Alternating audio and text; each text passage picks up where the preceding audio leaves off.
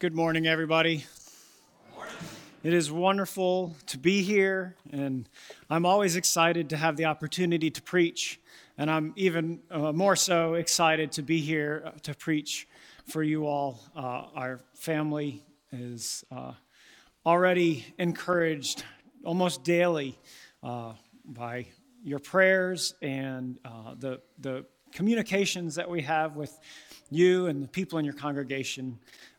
We are thrilled that God is finishing up right now our preparations in seminary and my preparations to serve you, but that He's also preparing your hearts as well to receive us. And we feel it, and we know it, and we appreciate it, and we praise God because of your love and your thoughts and your prayers and your faithfulness. So amen to that.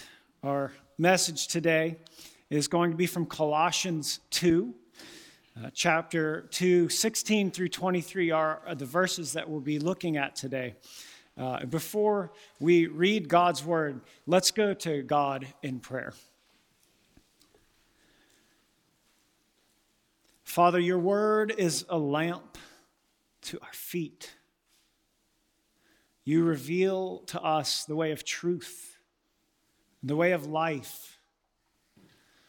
But Father, even as these words sit before our very eyes, without the illumination of your Holy Spirit, we are blind.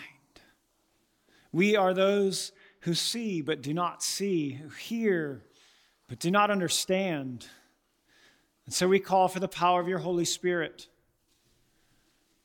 to illumine our eyes, to press the truth of your word deep into our hearts, to shape us and to form us, that we might walk the narrow path of salvation, guaranteed in the blood of the Lamb. It is in the name of our King, Jesus Christ, that we pray. Amen. Hear the words of Paul from Colossians 2. Therefore, let no one pass judgment on you in questions of food and drink, or with regard to a festival, or a new moon, or a Sabbath. These are a shadow of the things to come, but the substance belongs to Christ. Let no one disqualify you, insisting on asceticism and worship of angels, going on in detail about visions, puffed up without reason by his sensuous mind, and not holding fast to the head, from whom the whole body, nourished and knit together through its joints and ligaments, grows with a growth that is from God. If with Christ you died to the elemental spirits of the world, why, as if you were still alive in the world, do you submit to regulations? Do not handle, do not taste, do not touch, referring to things that all perish, as they are used according to human precepts and teachings. These have indeed an appearance of wisdom in promoting self-made religion and asceticism and severity to the body, but they are of no value in stopping the indulgence of the flesh. This ends the reading of God's holy word. In the 1960s, there was a term that was coined by a design engineer in the Navy. His name was Kelly Johnson, and Johnson was designing equipment for the Navy in combat. And Johnson, every time he went with his team to design something, he had a phrase that you may have heard of. Johnson was concerned to make sure that the designs that they came up with, that they would be simple, that there would be something that the field mechanic who had limited resources, who was under a lot of pressure, the pressure of combat, that this field mechanic would be able to repair the equipment the soldiers needed. And so every time Johnson and his team would come together, he would tell them keep it simple, stupid. Now, I don't think the stupid part's very nice, and I don't think it's necessary, but what Johnson wanted his team to keep in mind is important. Keep it simple. When we're in stressful situations, when we're under fire, we should keep it simple. Now, praise be to God, we don't find ourselves in combat daily, not in a physical sense, but we do find ourselves in spiritual combat every single day. Every single day when we go out into the world, we are surrounded by things that threaten our faithfulness, temptations that threaten to lead us astray. And this is what Paul was writing the Colossians about. He was writing to them because they too were under attack. They were under attack by false teachers. They were teaching all sorts of ways that one could be sure of their salvation. But Paul, time and time again in Colossians, he's trying to convince the Colossians that their assurance rests in Christ alone. Their assurance rests in Christ alone because Christ is superior. In chapter 1, he says that Christ is the preeminent of all things, that nothing would exist without Christ, that the fullness of God dwells in our Savior Jesus. And so Christ is superior. And Paul gives us 3 reasons today why Christ is superior. And Paul is so concerned to build up the assurance of these Colossians, of this congregation of believers, because what is the opposite of assurance but doubt? And doubt is a dangerous weapon that Satan uses against the faithful. Doubt is like hunger. It's like thirst. Doubt is something that we seek to do away with.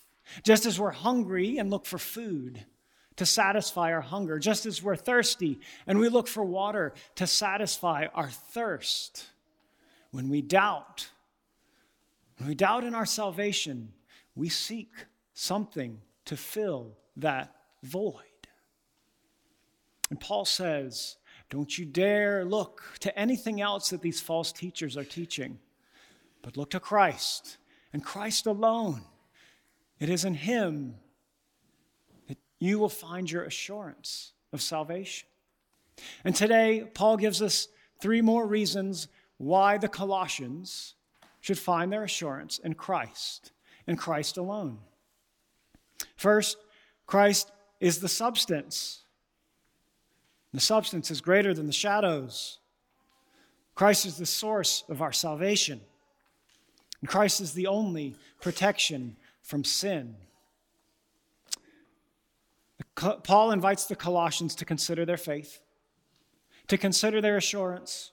And he says, when you're under spiritual attack, keep it simple, because Christ is superior. First, Christ is the substance. Look at verse 16. Therefore, let no one pass judgment on you in questions of food and drink, or with regard to a festival, or a new moon, or a Sabbath. Paul first says, don't let anyone pass judgment on you. These false teachers that you find yourself in the midst of in this congregation, don't let them judge you. Now, why does Paul say that? He says, don't let these people judge you, first, because they're not Christians. And second, because they're using the wrong measurement, a wrong standard for salvation. Now, I'm claiming that they're not Christians, and I think this is a bold claim for any of us to make. But it can be seen clearly when we see what it is these false teachers are resting in for salvation. They say, sure, have Jesus Christ. You need to believe in Jesus Christ, but you also need to be concerned with these regulations of food and drink, and with these festivals and new moons. These all are Old Testament ways that God's people once approached him in worship. These are all things now that these false teachers are relying on for the assurance of their own salvation. And the definition of a Christian is one who places their trust in Christ and Christ alone. Not in festivals, not in cleanliness laws, not in regulations on food and drink, but in Jesus Christ alone. And so I think that Paul shows us first in this text that these are not Christians. And as bold as a statement as that may be, I think we can see that here in the text. So he says, don't let these people who are not Christians judge you, because they don't have the authority to do so as those who do not trust in Jesus Christ. But second, they're using the wrong measurement. What measurement do they use to find their assurance? How do they measure the fact that they're saved? But only in the works that they do, only in keeping these Old Testament laws. And they try to apply these standards to the believer, and they say, Christian, you are not keeping these standards, and therefore you are not saved. But Paul says no. He says, no, don't let them measure you by these standards. It's sort of like if I were to bake a cake. Mix up the ingredients. I put it in the oven. I pull the cakes out. I let it cool on a rack. And I ice the cake, and there it sits on the counter.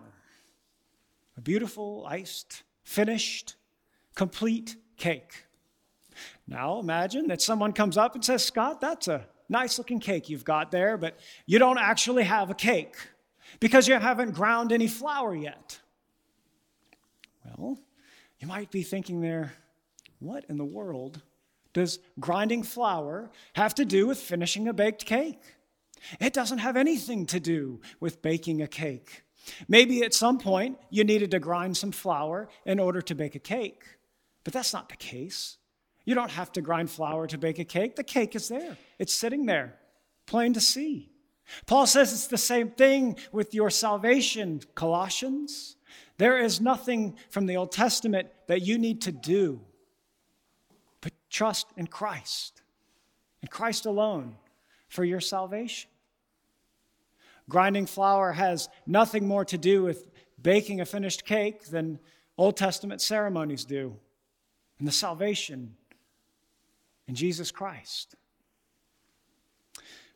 So first, don't be judged. But second, he goes further and to state why these standards, these Old Testament standards, are no longer appropriate to bring one to salvation. Verse 17 says, these are a shadow of the things to come, but the substance belongs to Christ. You see, all of these Old Testament standards, they were ways that people once actually did come into the presence of God. As Israel was in the desert, and they had the tabernacle, and the glory of God manifest itself in the Holy of Holies. The priests really did have to be holy. They really did have to wash and be clean to go into the holy place where they would go about the work of ministry in the midst of God. But Jesus says, I am the only way. He says, only through the Son can you reach the Father. This invisible God who watches over us. The only access to him is through the visible Son, Jesus Christ, who became flesh so that we might see him, so that we might know God more clearly. Jesus is the substance. Who here would go shopping for a car and consider the shadow of a car? We're looking for a house right now. Would it be wise that we go and visit a house and consider if we should purchase this house so we can move to Monroe and look at the shadow and say, this is a fine shadow. I think we'll live here. That wouldn't be a very good way to pick a house, I don't think. And it's not a good way to find assurance of your salvation either. Because it's the house that matters. It's where we're going to live. We're not going to live in the shadow. The same way, it is Jesus Christ that matters. These Old Testament ceremonies, these Old Testament regulations, they all pointed to the Sabbath rest that we will all find in the blood of the Lamb. These festivals and celebrations and Old Testament worship are no longer the way we are to approach God. They're no longer the way to eternal life, but simply faith in Jesus Christ. So you see, Paul says that when the Colossians are under fire, when they're under spiritual attack, when they begin to doubt, they're to look to the substance instead of the shadows, because the shadows point to Christ. In times of doubt, when we're out in the world, when we see people who seem more pious than we are, or more holy than we are, we shouldn't look to their actions and say, these actions are what bring them to holiness. But we should look to our Savior, Jesus Christ, knowing that nothing that we do saves us, but only what he did on the cross. When you're under spiritual attack, keep it simple. Christ is superior. Paul goes to make his second point. Christ is the source of our salvation. Verse 18 says, "Let no one disqualify you," insisting on asceticism and worship of angels, going on in detail about visions, puffed up without reason by his sensuous mind. So you see, Paul goes from don't let anyone judge you to don't let anyone disqualify you. Paul speaks of disqualification in the sense of an athletic competition, right? If you were running a race and you take a shortcut and you finish the race and someone catches you, you're going to say, you're disqualified. Your finish doesn't count. All of the work that you did, you took a shortcut. Paul says, don't let these false teachers disqualify you. What is it that might disqualify a Christian? Well, Paul says right here, let no one disqualify you in doing what? In insisting on asceticism and the worship of angels. Well, asceticism is sort of severe fasting, right? It's denying yourself food. It's denying yourself water. It's working on your physical body, removing the things that your body needs so that you can attain a higher spiritual level. You may have heard of ascetic monks that went out into the desert, right, so they could become more holy, so they could remove themselves from the sin of the world. They were looking to protect themselves by being sort of super pious. They said, we don't need food, we don't need water, just the word of God. The problem is we're not just spiritual beings. We're people, and we need these things, right? And so as they go out and their body deteriorates, so does their mind start to go, and we see it happen here. We see it happen here, saying that these false teachers insist on asceticism for the preparation of something. Now, Paul says asceticism and worship of angels. I think it's helpful to think of this worship of angels as not worshiping of angels, as in we're worshiping angels, but partaking in the worship that angels give to God. So the false teachers are saying, prepare yourself in this ascetic way, fasting, so that you can partake in the same worship that the angels partake in. As if this worship that the angels give to God is better than humans and their worship that they give to God. But don't forget that God created us to worship him. He created us to worship him as humans worship him. That's why he made us humans instead of angels. He wants angels to worship God as angels, and he wants people to worship God as people, right? And so Paul says, don't let anyone tell you that you need to fast, that you need to restrain physical well-being from your body so that you can partake in this worship of angels. What do the false teachers do as they go about spreading the word of this false worship, of this false teaching? They go around telling people the visions that they've had. If you've been hungry and tired and thirsty, you may have had hallucinations. You may have seen things that weren't really there. Now, it seems to be the case that these false teachers are having the same kinds of vision from their asceticism as they prepare for the worship of angels. And they go about telling people all about these visions. I had this vision. I was in the desert and I was fasting and I had this vision. And I'm truly saved because I had this vision. And so they're challenging the believers. If you haven't had this vision, how do you know? How do you know if you're saved? Remember, the weapon of doubt is powerful in the hands of Satan and his agents. And so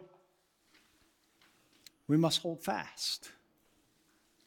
We must consider the source of these visions.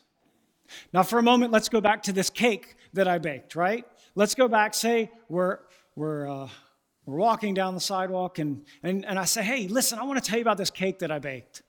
It was delicious. I came up with all the flavor combinations. I sat and I studied, and I thought what flavors would be the best, and I made some really great icing, and I mixed everything together, and I put them in the oven, and I baked them, and I iced them, and it was glorious. It was a wonderful cake. You might say, well, okay, let me have a piece of cake. But what if I didn't really bake a cake? What if I had a fever the night before? It was 104 degrees, and I had this vivid dream that I baked this beautiful cake.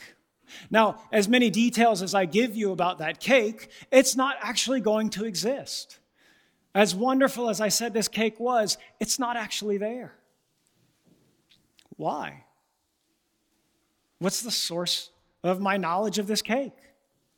It's in my head. It came from my fever. It came from my body not actually doing very well. What is the source of divisions for these false teachers? But a sensuous mind. That's a mind of the flesh. That's somebody who perceives things the way the world perceives things. Purely physical. You see, the problem is the wrong source. When we consider our salvation, when we seek assurance that we are saved, we shouldn't look to something that finds its source in this world, but we should look to something that finds its source in God, the creator of all things. What does Paul say the source is here? In verse 19, he says, and not holding fast to the head, from whom the whole body, nourished and knit together through its joints and ligaments, grows with a growth that is from God. Do you see the parallel now? A sensuous mind or God? The choice should be clear to us. What should be more assuring? A sensuous mind telling us that we should go and do these things to find our salvation, or God, who tells us very specifically that salvation is through a Savior, and that Savior is Jesus Christ. Jesus is the source of our salvation, and so when we find ourselves under fire, under spiritual attack, know that your assurance is in Christ alone, because Christ is the source of our salvation. He's the only access that we have to God. There's an interesting parallel, or maybe an interesting parallel we could draw, as these false teachers seem to actually believe what they're teaching. They actually believe what they're teaching, and even though it's wrong, what do? They go out and they tell people about it. Whoever's going to listen. They're going on in detail about visions that come from their worldly minds. Well, they have a mind that is dead to the spiritual realities of this world. They can't see it, and yet they still go out and talk about it. What way might that challenge us, those of us who are alive in Christ, who have had the Holy Spirit revive our souls? If the false teachers are going out and teaching of salvation of another sort, maybe we should do the same and go out teaching the truth of our Savior, Jesus Christ. They are so sure of their message that they go out and repeat it over and over and over again. And I urge you to consider, how convinced are you of your salvation? Do we go out and tell all of those that we see? Do we go out and show all of those that we see through our lives? They're showing through the lives of asceticism. Do we show it through lives of godly living? There's a subtle challenge here in the message from Paul today in all of us, or to all of us, to be so assured that we know the truth, that we can't help but go out and talk about it over and over again, going on in detail, not about visions from the flesh, but the revelation of God. Christ is our assurance. And so when we are under spiritual attack, we can be rest assured because Christ is the substance. Christ is the source of our salvation. But Christ is also the only protection from sin. Verse 20 says, if with Christ you died to the elemental spirits of the world, why, as if you were still alive in the world, do you submit to regulations? Do not handle, do not taste, do not touch, referring to things that all perish as they're used, according to human precepts and teachings. Christ invites the Colossians to consider, what does it mean to have died in Christ? What does it mean? Paul also says that we have been baptized into Christ's death. What a strange saying. What does it mean to be baptized into the death of Christ? When Christ died, he had no contact with this world. When Christ died, he had no dealings with this world.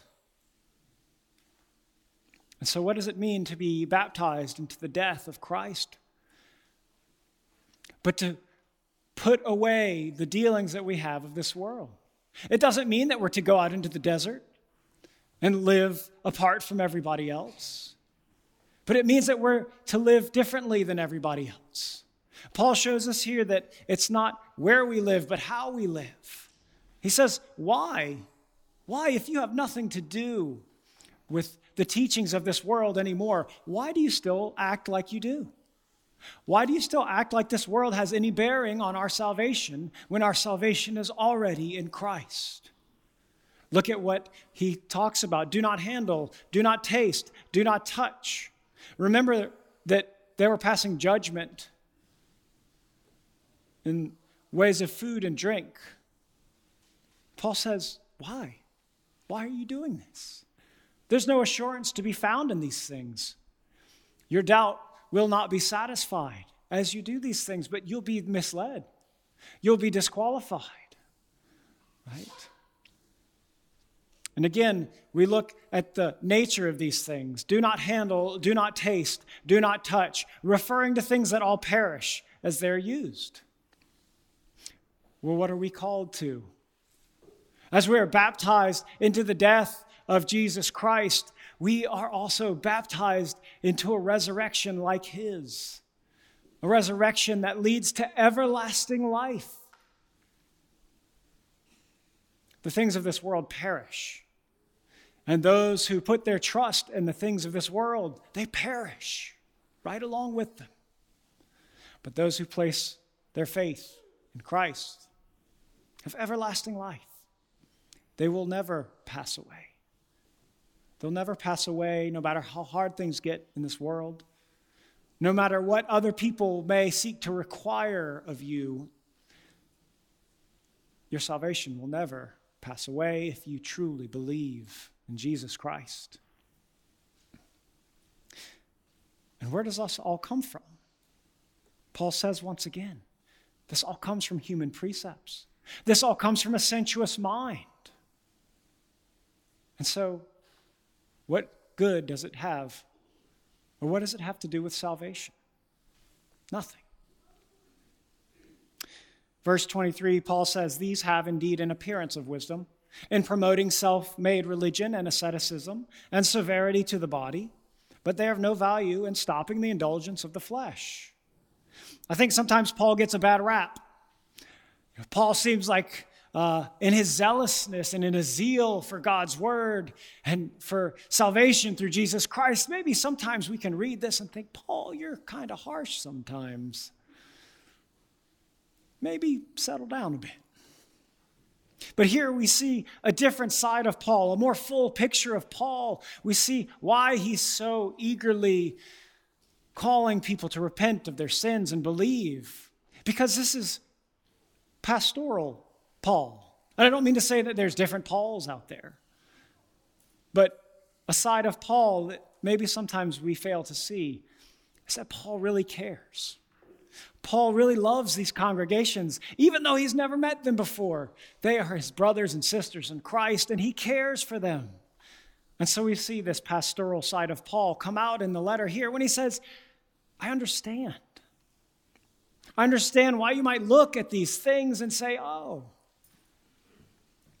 that's a pious way to live. That's a good way to live a religious life. Remember, that was the way Paul lived his life as a Pharisee. Before Paul's experience with Jesus Christ, Paul too was zealous for religious rituals. Paul was zealous for the Old Testament law and for the ceremonies that were supposed to keep somebody holy. Remember, he was a Jew of Jews. Remember, he was a Pharisee. He was zealous for the traditions and religions of his fathers, of Israel. But not even for Paul, the most zealous, not even for Paul would that bring about salvation. But it was only when he became a new creation. It was only when his faith in Jesus Christ made his spirit alive. Dead to this world, alive to spiritual reality. And so Paul can say, I know how these things can be deceiving. As we go out into the world, there are many things that might deceive us. There are many people who profess things that sound true. There are many people that profess things that actually are true in some sense.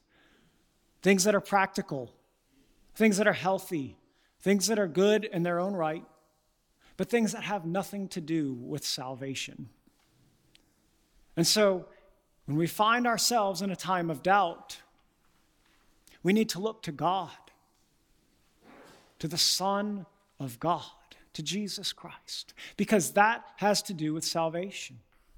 Because Jesus Christ's work on the cross is the only thing that is our protection from sin. I might even say, coming to worship on Sundays, we should, in a sense, beware. For if we come to worship on Sundays so that at the end we can say, God, you owe me eternal life, because every Sunday I was in the sanctuary. Every Sunday I was in Sunday school. Every morning I read my Bible. Every morning I said my prayers. You owe me, God. If that is the end of our personal devotions and worship, it's of this world.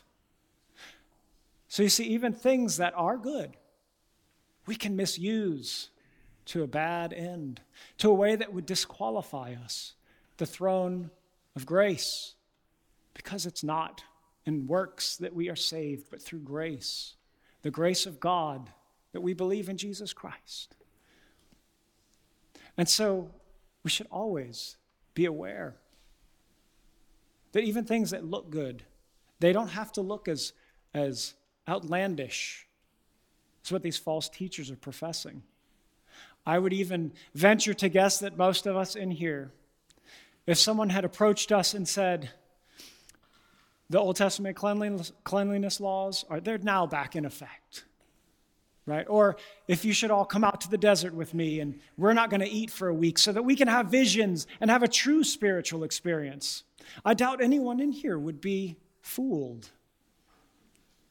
But we can fool ourselves into thinking that the things that we do save us. Let us never forget that it is only Jesus Christ that saves us. Faith in him and him alone. And it is in him and him alone that we stop the indulgence of the flesh. That seems to be the whole end of Paul's letter at this point, right? These things are of no value in stopping the indulgence of the flesh. In walking a godly life, in being righteous before God. These are important, eternally important things. And there are many people that will convince us, or attempt to, doubt that salvation is that simple. There are many people that will tempt us to doubt, but they are the agents of this world.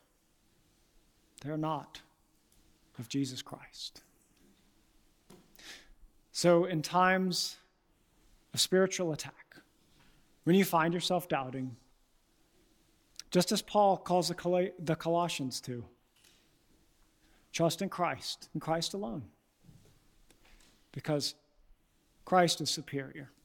Brothers and sisters, keep it simple. Let's pray.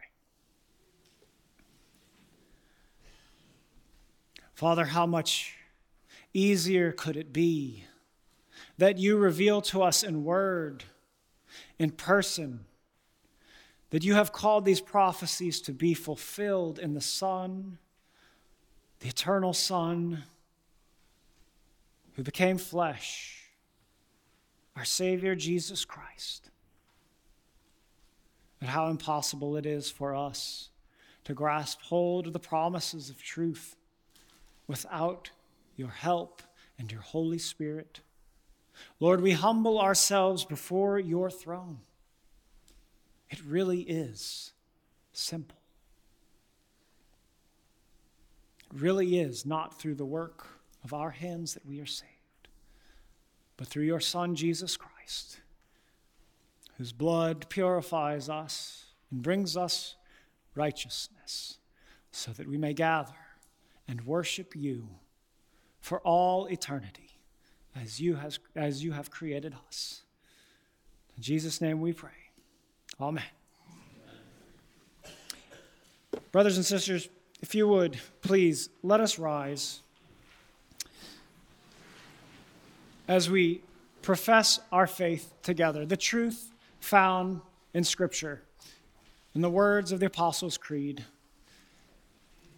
In whom do you find your assurance, brothers and sisters? I believe in God the Father Almighty, maker of heaven and earth, and in Jesus Christ, his only Son, our Lord, who was conceived by the Holy Ghost, born of the Virgin Mary, suffered under Pontius Pilate, was crucified, dead, and buried. He ascended into heaven. The third day he rose again from the dead. He ascended into heaven and sitteth at the right hand of God the Father Almighty. From thence he shall come to judge the quick and the dead. I believe in the Holy Ghost, the Holy Catholic Church, the communion of saints, the forgiveness